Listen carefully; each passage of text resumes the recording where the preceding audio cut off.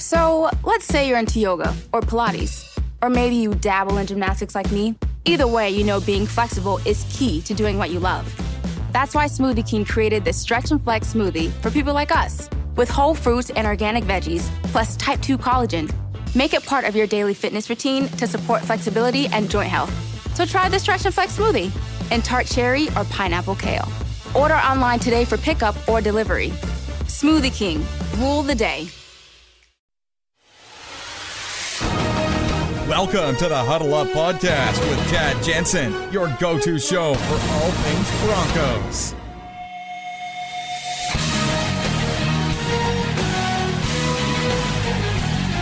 Oh yeah, what's good, Broncos country? Welcome into the Huddle Up Podcast, presented by Mile High Huddle. It's time to drop some knowledge. I'm Chad Jensen, Scout Media, CBS Sports Digital. I have a very special guest today to help me break down the latest Denver Broncos happenings. We'll bring him in, introduce him just a minute. First, though, understand, Huddle Up is not here to just report the news. We're here to give you a deep dive on your favorite team, the Denver Broncos, and we need your help. Take a second and rate the show on iTunes, or if you're on Android, rate the show on Stitcher. If you have time, take a minute and leave a comment. These are two very important things that could really help us. We'd appreciate it. Make sure you're following the show on Twitter at HuddleUp_MHH. If you appreciate what we're doing here, retweet the episodes on Twitter and share them on Facebook. Now, this is a MileHighHuddle.com podcast. Now, of course, Mile High Huddle is part of the Scout.com and CBS Sports Digital Network. And one thing that sets Mile High Huddle apart is our premium membership package. We save our best, most in-depth Broncos content for our premium members. And we're all about diving deep for the Broncoholics out there, just like this show. Now, our premium members get 10% off on Broncos tickets and 10% off on Broncos team merchandise through Fanatics. Costs $5 per month to be a member, and the benefits are legit. You won't miss a single piece of our in-depth Broncos analysis. And you know what? We've had a great influx of new members signing up ever since draft day, and it's just continued to roll on, and we appreciate each and every one of you. Now, lastly, obviously, make sure you're subscribing to Huddle Up on iTunes, and if you're on Android, on Stitcher. The show can also be found on Spreaker, SoundCloud, iHeart, CastBox. It's everywhere. Now, the draft might be in the books, but there's always something to dissect when it comes to the Broncos, and you're not going to want to miss a single episode. And now let's welcome in our guest for today's show. He is the managing editor and Broncos beat writer for 5280sportsnetwork.com. He's the one, he's the only, Jake Marsing. What's good, my friend? Chad, I am happy to be back, happy to be on a show people listen to and enjoy. I'm glad to be here talking Broncos with you. Jake, you're doing the Lord's work. He also hosts his own podcast over at 5280 called Broncos Blitz. It's a great show to put into your podcast rotation. He and his partner Ryan Green, their most recent episode actually talks about Super Bowl 50, the Super Bowl 50 Broncos roster, and which players maybe from that squad could end up in the Ring of Fame. It's fun, kind of insightful discussion, so check that out. Now, Jake, what I wanted to bring you on to talk about today, on Tuesday, of course, the Broncos, as they're marching through OTAs, they rolled out the newly signed guard, Ron Leary, and the third-year guard, Max Garcia, and there were some interesting nuggets to analyze that came from their respective remarks. And one of the lead stories, in fact, on MileHighHuddle.com on Tuesday was the news that just as most of us had projected, Ron Leary's taken over at left guard. He's going to play on the left side while Max Garcia steps over to the right side. And real quick, before we break this down, Jake, I want the listeners to hear what Garcia had to say. I said I play right, just off the bat, whatever we have to do to, be more comfortable. It's going to happen where I have to go to the left or he's going to have to go to the right. I mean, it's going to happen. So, as long as, either one of us is prepared to make that change, it's going to be okay. And there are a few differences. It's just how you see things, how you see the defenses, your stance right now. It's tricky. I always want to get to my left stance, when I'm working in drills, but, just got to remember to work out of that right stance. So, it's not a huge difference, but it is a difference. Now, Jake, this is a good thing in my mind. It's not a shocker, certainly, and even Garcia admitted in his time at the podium his rookie year, when he impressed a lot of people with his kind of spot performances with the ones on game day, that was at right guard. Now, last year he moved to left guard. He struggled most of the season, and the scheme change from Gary Kubiak's, in my opinion, kind of tired zone system to the new power system under Mike McCoy, where it's man on a man, I think it's really going to help Max Garcia out tremendously. I think it is too. But we have to be careful, Chad, as well, to remember that it's not just about changing schemes and moving from side to side. It's also about a comfort factor. Garcia was in that spot all last season. He grew comfortable in that role. Now he's having to go back to a spot that, like you said, he impressed during his rookie season. I wonder how difficult that's going to be. He talked a little bit about that today, about some of the technique challenges that he's going through, some of the things that he's having to relearn. And he admitted he's not quite as comfortable where he's at this season as opposed to where he's been in his career. I think Garcia is going to have definitely some difficulties at times that it wouldn't shock me if those difficulties were noticeable. But there's no doubt, in my opinion, that he's going to be better on the right side than he has been than he was on the left. I think he's fit for that side. I think he's going to work well there. I think he and Ron Leary are going to be a really nice pair of guards for this Broncos team. We'll see how things work themselves out. I thought it was interesting to hear him kind of reiterate what you just said, Chad, which is that he talked about this scheme being more vertical as opposed to being more horizontal. And being able to get upfield and really, like you said, go man-to-man with a guy. That's something that I think Garcia thrives at. I'm looking forward to seeing him do it. I mean, the guy who I think of when I think of a guard who played really well in this system was Louis Vasquez when he was healthy. Yep. I don't know if Garcia is that kind of guard. I don't know if Ron Leary is that kind of guard. We'll have to find out. But I think that kind of physicality and being a lineman who's able to play with physicality like that is something that those guys are really looking forward to and priding themselves on. Yeah, and with Garcia, let's face it, I mean, his second year was less than encouraging. And you look at it, and he's still a young player. He's got a long ways to grow, a lot of room for that growth. But he really has nowhere to go but up. And I think bringing in a guy like Ron Leary to help kind of tutor him through it, kind of take him under his wing and share his knowledge, which they both talked a little bit about on Tuesday, is going to help him a lot. In fact, one of the things I think can really make a difference is the Broncos' offensive line, talking about being the bullies this year. It's one of the mantras. And no, I'm not talking about the J word. I'm still not quite ready to start using the J word again. But one of the mantras we've heard out of Dove Valley consistently in 2017 is the being the bully. And the Broncos want to be the bullies in 2017. And obviously that mantra trickles down from John Elway to Vance Joseph to Mike McCoy, all the way down to Jeff Davidson and the players. But what does that mean? Here's what Garcia had to say about it really quick. Pretty much not taking crap from anyone. Whether it be going against our defense or just going against anybody that lines up next to us, really. Just not taking any crap, just going in there and, playing our game and, just kind of running things. I think I'm going to, be able to prosper a little bit more, just be able to use my physicality a little bit more, be able to do more double teams and be able to play a more vertical game instead of, kind of playing horizontally. Now, Jake, we're going to talk about Garett Bolles here in just a minute, but kind of keeping it to the acquisition of Ron Leary and Menelik Watson, I think the Broncos are going to have the right tools for this power system to really work out. These guys are big, powerful blockers, and if they can be the mean physical presence who imposes their will on the opposition, it really could transform the identity of this offense.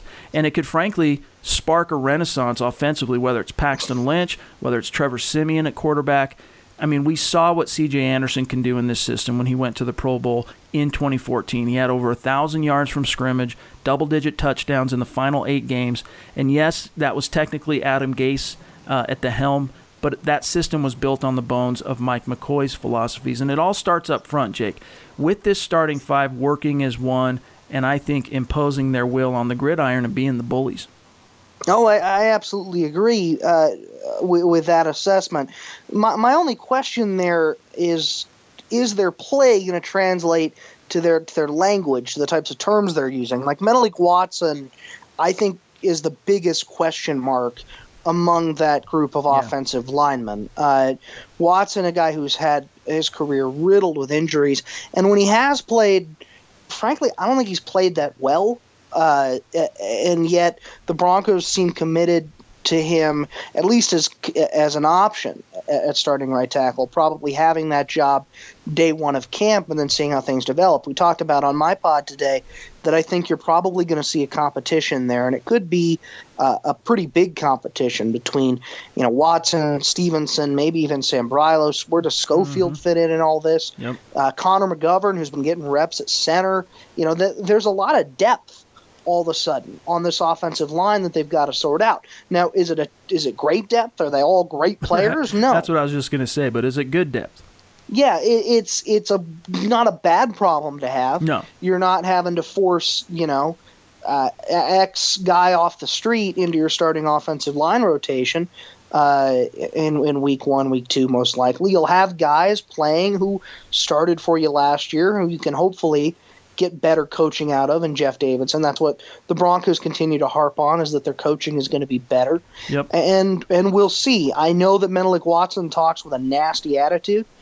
He in his introductory press conference, he said he wanted to, mow guys over and wanted to take care of his man. And Ron Leary today talked about, Jeff Davidson coaching him like a grown man and wanting to bring attitude and physicality to the line. And that's all great. I want to see it on the field. And obviously we won't see it until these guys start taking live reps in August in camp, even probably not until really the preseason when they start going up against actual opponents. But I think there's a good chance that this line could be better. There's, in my opinion, Chad, an equally good chance that this line could be just as bad. I mean, we talk about Ron Leary being a big improvement. I agree there, but I still have big questions. I have questions about Garett Bolles. I have questions about what they're going to do at right tackle. I think this line can be better. It can improve. They definitely have a sense of physicality and how they carry themselves, but is that going to translate onto the field? I think only time will tell in that regard. Well, I want you to save some of your thoughts on Davidson, because I have a question for you here in just a few minutes, but you bring up a good point. I mean, we don't know. We don't know yet exactly how this offensive line is going to take shape. Again, I believe that they're putting the tools in place, but there's still a lot to be determined. And honestly, for me, one of the big questions is Matt Paradis. Now, to some people, Matt Paradis is sacrosanct. You can't throw any shade his way, and I'm by no stretch of the imagination am I doing that. He has established himself as one of the preeminent centers in the NFL, but let us not forget, at 6'3" and 300 pounds, he's done that as a smallish center, quote unquote, in Gary Kubiak's zone blocking system, where athleticism and really your brain and short area quickness plays more of a role than straight up power. Now Matt Paradis is coming off double hip surgery, which I'm not quite as concerned with. What I'm more concerned with is the fact that he's coming into a system that is going to rely on him to not only continue those same duties that he's had, calling out protections and being kind of the leader of the O-line from the middle, but this is a guy who's going to have to be able to prove whether or not he has the power to blow off the ball and move guys out of the way and open up that hole that is designated pre-snap by the play itself from the A gap or the B gap or whatever it might be. That's my concern with Matt Paradis, and hopefully it plays out right. And, when you look at his track record and what he's been able to do, he's a pretty savvy player. He's a tough-nosed player. And I honestly, I'm not going to put it past him. I think he's going to be able to get the job done. But I do have concerns about how that's going to play out. Well, I wouldn't put it past him either, Chad. Matt Paradis, I don't think people quite get how banged up he was last season. The guy didn't practice essentially all year. Talked to him a couple of times in the locker room about just how much pain he was actually in. He needed that hip surgery, the double hip surgery he had, very badly. And, we'll see how it translates. He hasn't taken a rep in OTAs. He probably won't take reps until training camp, maybe even at the earliest, the first week of camp, it may be a little bit into camp before we actually get to the chance to get on the field and we get a chance to see what you're talking about, which is a great point. How is this guy who's been kind of the anchor of this offensive line, the most reliable piece in the last 2 seasons, how is he going to translate into a new scheme? But, Chad, he's not the only guy that you have that question for.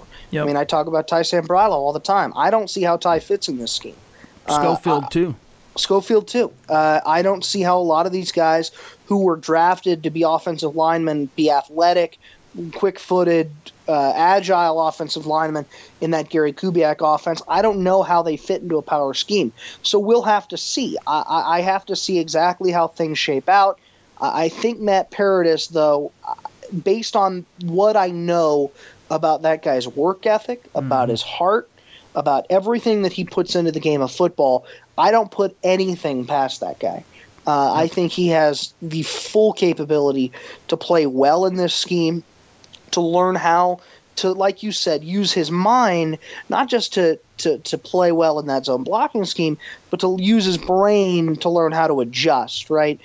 Last week, Chris Harris got asked about Champ Bailey. And Harris mentioned that, at the end of his career, Champ wasn't really using his athletic gifts anymore. He was using his brain. His technique. And I think Matt Paradis has the ability along the offensive line to use technique to overcome for any athletic or physical deficiencies that he has in his game when you talk about making this transition from a zone blocking scheme to a more power-oriented offensive attack.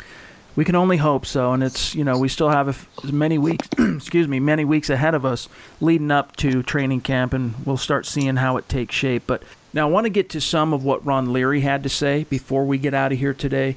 But speaking specifically about Jeff Davidson, Jake, I want to touch on one last thing Garcia talked about. Now, obviously, O-line coach Jeff Davidson, this is a new face to the Broncos organization, and a lot of the fans don't know a lot about him, but he is one of the most renowned O-line guys in the NFL. He's got a great reputation. He's got a great track record. But what type of coach is he? Here's what Garcia had to say about his initial impressions of Jeff Davidson real quick. I mean, I like him so far. Super hands-on. He's a technician. That's one thing that I have noticed. We're out there, just a small little, critiques go a long way. So, that he emphasizes that, early on. I think it's really going to instill us a great foundation and something to, build off. Now, Jake, one thing is clear. The Broncos' offensive line lacked discipline at times last year. We saw guys playing with lazy technique at times, poor communication across the board, with the exception of Matt Paradis. Now, Jake, you're around the building every day. What have your impressions been of Jeff Davidson, and how do you think he's going to impact the 2017 Broncos?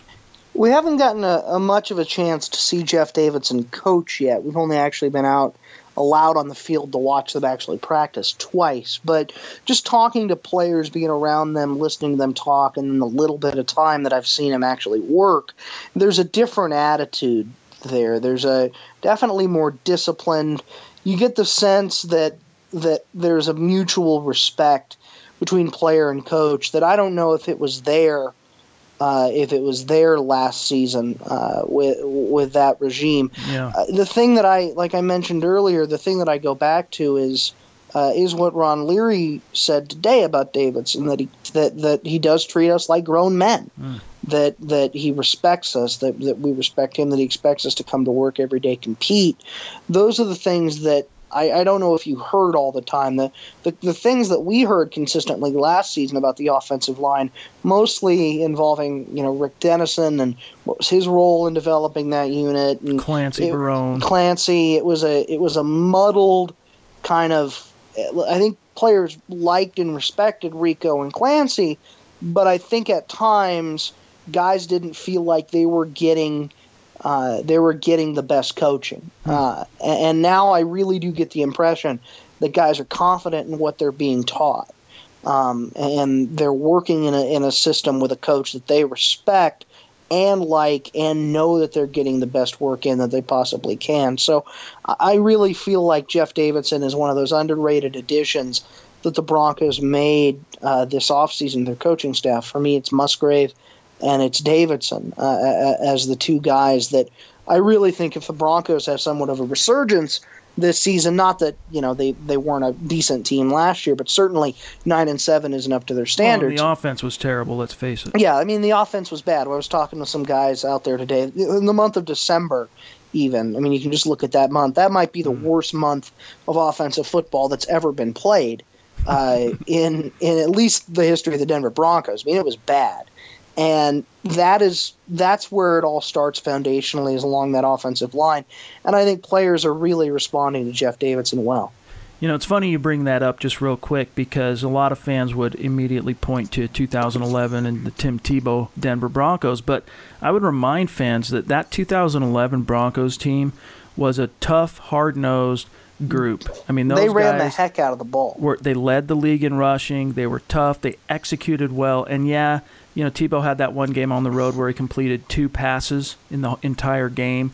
One of them was a long score to Eric Decker. And, so it wasn't like they were setting the world on fire, but they were proficient. They knew where they hung their hat. Denver last year had no idea what in the Sam Hill they were doing down the stretch. So that's a pretty big distinction, I think.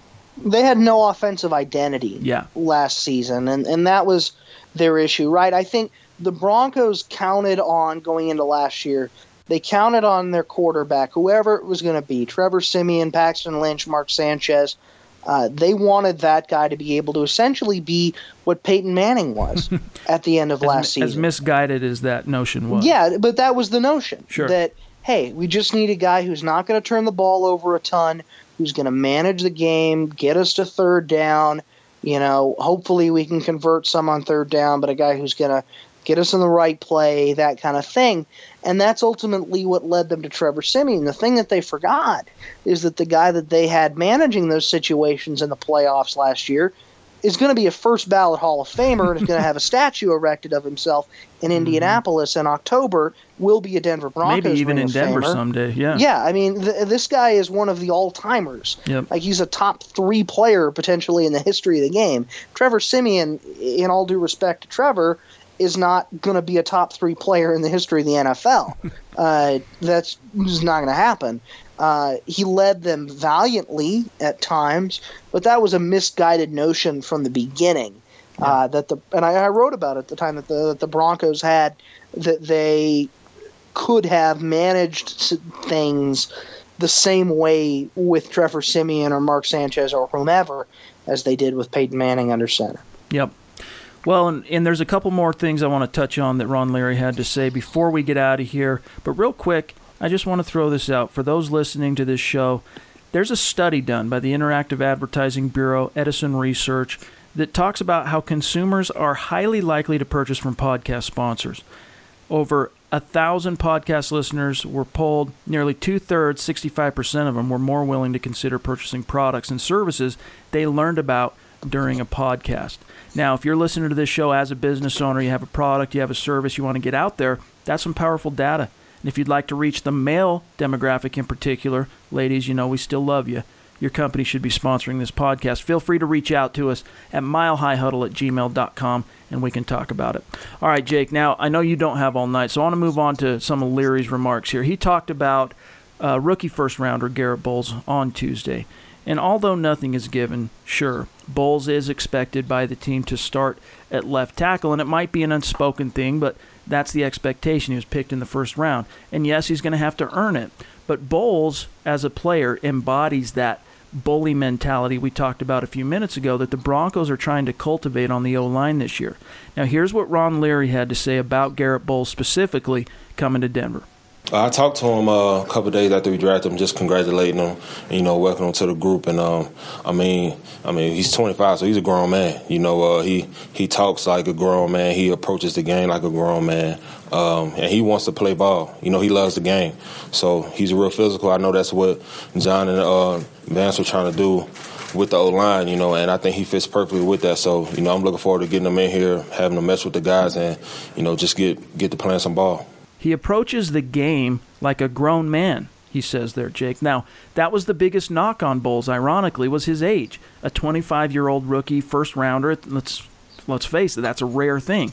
But to me, that never bothered me, his age, to be frank, because I've studied every game he played in Division I football at Utah last year, and I totally understand why the Broncos fell in love with him, despite some of his flaws.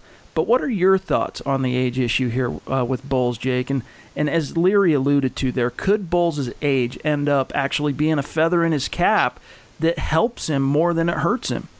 I think short term it will be, but I think it's wrong to assume that just because he's older, he's not still going to have a lot of the same issues that rookies in the NFL have. He's going to have to learn how to adjust to the NFL. It is a different lifestyle. It's a different way of living when you play in the National Football League. You can ask any of the guys who are on that roster right now about how much harder it is, about how much more work you have to put in. Yep. And Garett Bolles comes in at a disadvantage, partly because of the pressure that's going to be placed on him as a first-round draft pick who will start at left tackle for this team. I would be stunned if he didn't. And also because of some of the deficiencies that he has on the field and some of the perceived deficiencies that are out there both in his game and kind of in where he is as a person. Garett's going to have an uphill climb in some way. But, you talk about that physicality, that mentality of wanting to just beat up the guy in front of you. Mm-hmm. You're right, Chad.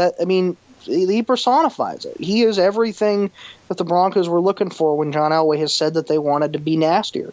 The quote that he had in his introductory press conference about, I just want to be that, big bad guy who beats people's faces into the dirt. That's his mentality. Or like he talked about at the Combine, being the nasty prick that he can be, right? Yeah, and that's the phrase he uses over and over again, being a nasty prick. And fans love it. Fans eat it up, and we eat it up as media. But, you've seen it too. The guy has flaws in his game. Sure. And at the age of 25, you have to wonder if it's going to be harder or easier for him to correct those flaws. I tend to think it might be a little bit harder. And I think the issue that I have with the age thing with Garett Bolles isn't so much a short-term thing. I think maybe you're right. It could benefit him in the short term because he's more mature. He has a son. He's grown up a lot through his life. Mm-hmm. I worry more long-term for the Broncos. When you make an investment of a first-round pick, that's a guy you hope can be there for 8 to 10 years. There are guys on that Broncos roster who have been in the league for 3 years and aren't 25 yet. Yep. It's a little bit concerning when you think about the long-term prospects of what Garett Bolles can do for this team.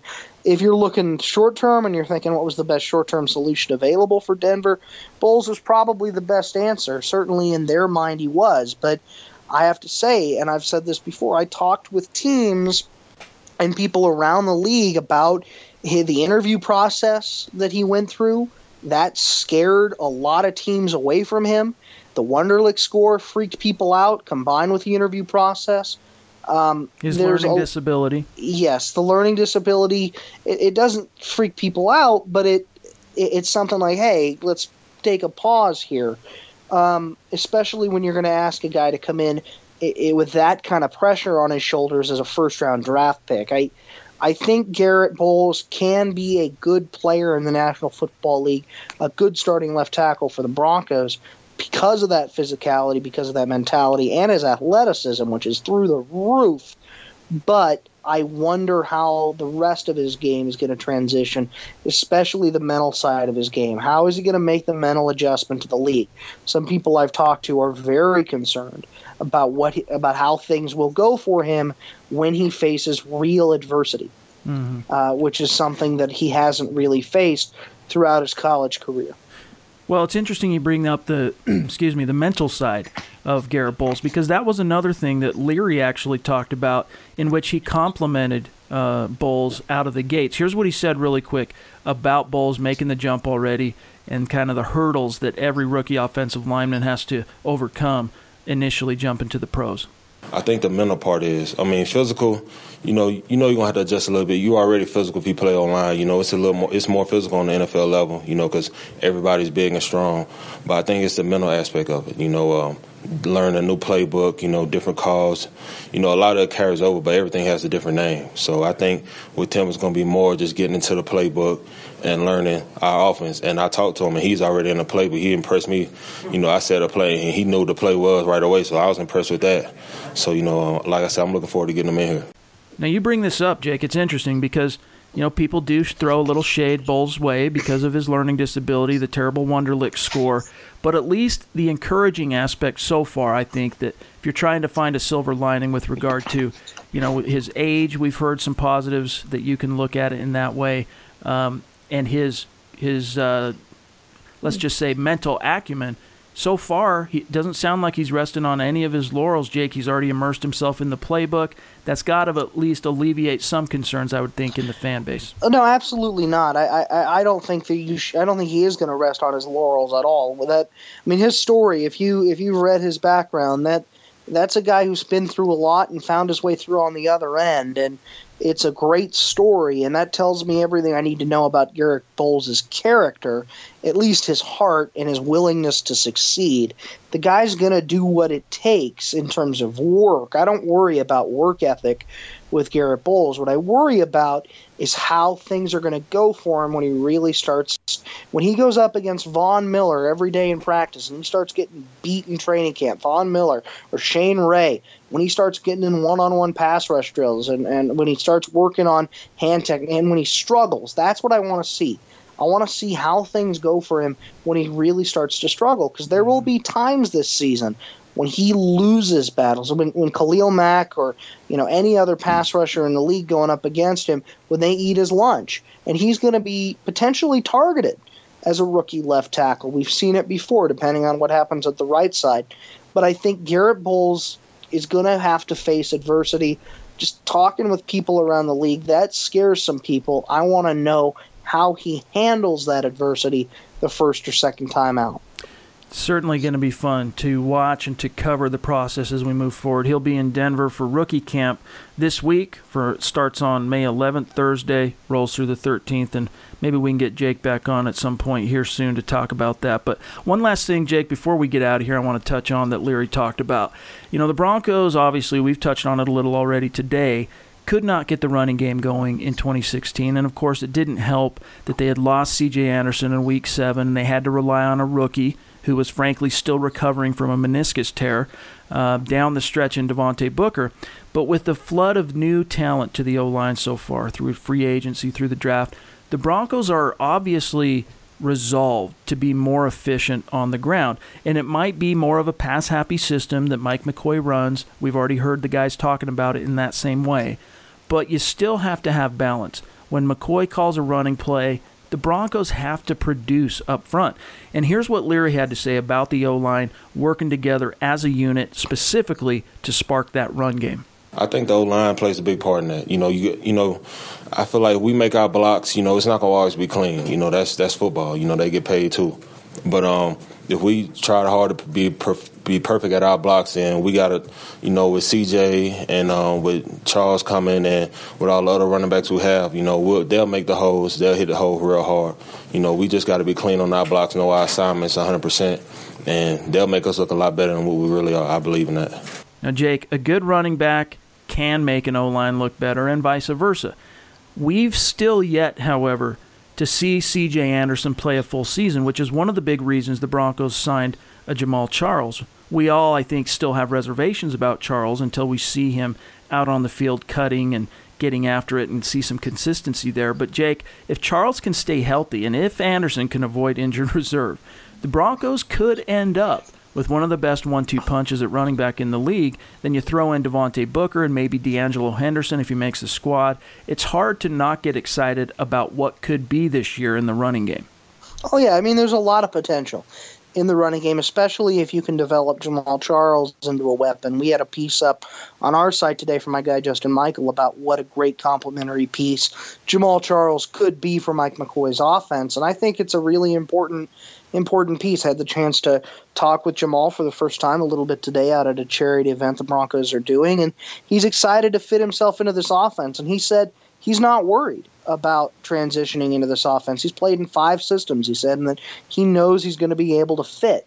I think that is really exciting for Broncos fans. The question is, are you getting Charles at 100%? Are you getting him at 60%? Yep. If you're getting him at 60% even, I think you're getting a really nice specialty player who can come out of the backfield for you, even catch passes, do some pretty electric things. Mike McCoy will have a nice little toy that he can use. But your every down back, Chad, the guy you're going to have to rely on is going to be C.J. Anderson. That hasn't changed. Yep. That's the guy that the Broncos are going to have to count on.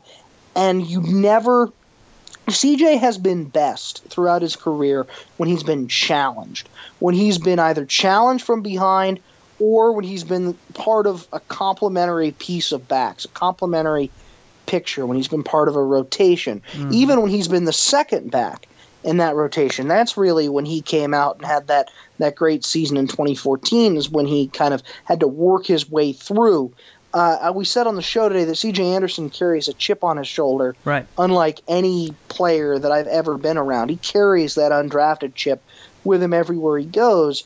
But there's no doubt that he's got work to do too. Yep. I mean, he's coming off the meniscus.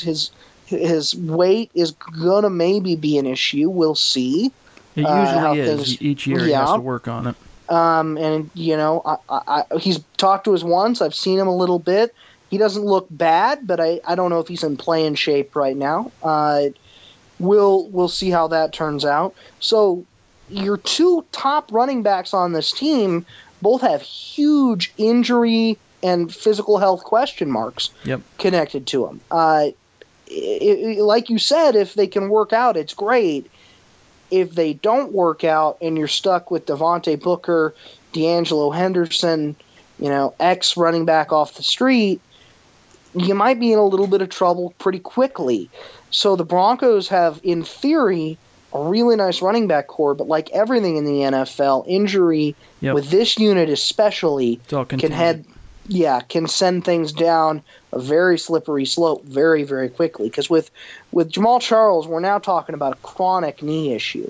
So say the Chiefs. The Chiefs medical guys said that there was basically no reason to bring him back. It was a chronic thing, and that's that basically. Yeah, that's why I think D'Angelo Henderson, even as a 6th-round pick, Jake. Our site as the analyst at Mile High Huddle, really high on this guy. But that's another reason, speaking specifically about the health contingency and the medical contingency of the top two guys on the depth chart. That's why I think Henderson has a really, really above-average chance for a 6th-round pick running back to make this roster. I like his tape a lot. I like his tape a lot. I had some guys I was interested in at that spot, but they went out and they grabbed Henderson, and I was impressed with him. I hadn't done a lot of work on him pre-draft, but I definitely think he has a chance, just based on the little bit of film I've seen, to really play a role there. Yeah. We'll see how he comes out in rookie minicamp and all those sorts of things. But at the very least, he could be a guy that, if everybody's healthy going into when it's time to set the 53, he could be a guy that you try and sneak through waivers and stash on your practice squad and kind of see where things line up. But I think he's got a chance to succeed, Chad. But again, the question for me is, who's going to be your healthy running back? When is CJ able to be 100% full go? When is Jamal Charles able to be 100% full go?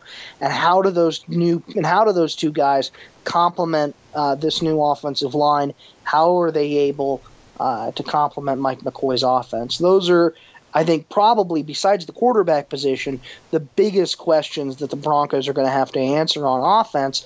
How does this running game improve with this new scheme?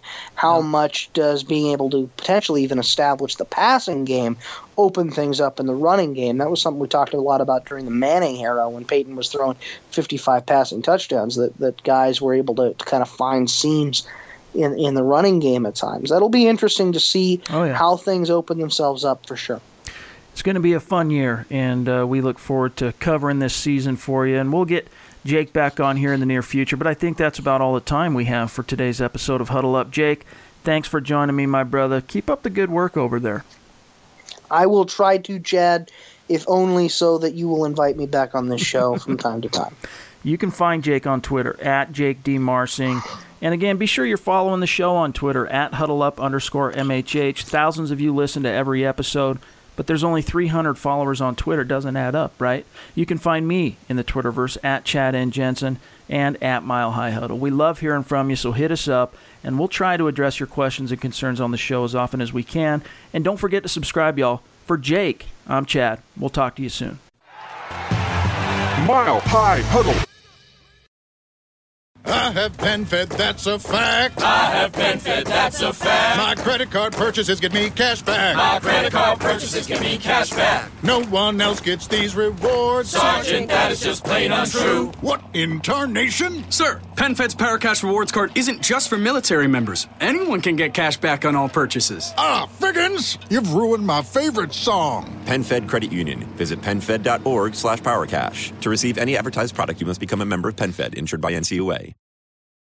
This podcast is brought to you by Progressive. Have you tried the Name Your Price tool yet? It works just the way it sounds. You tell Progressive how much you want to pay for car insurance, and they'll show you coverage options that fit your budget. It's easy to start a quote, and you'll be able to find a rate that works for you. It's just one of the many ways you can save with Progressive. Get your quote today at Progressive.com and see why 4 out of 5 new auto customers recommend Progressive. Progressive Casualty Insurance Company and Affiliates. Price and coverage match limited by state law.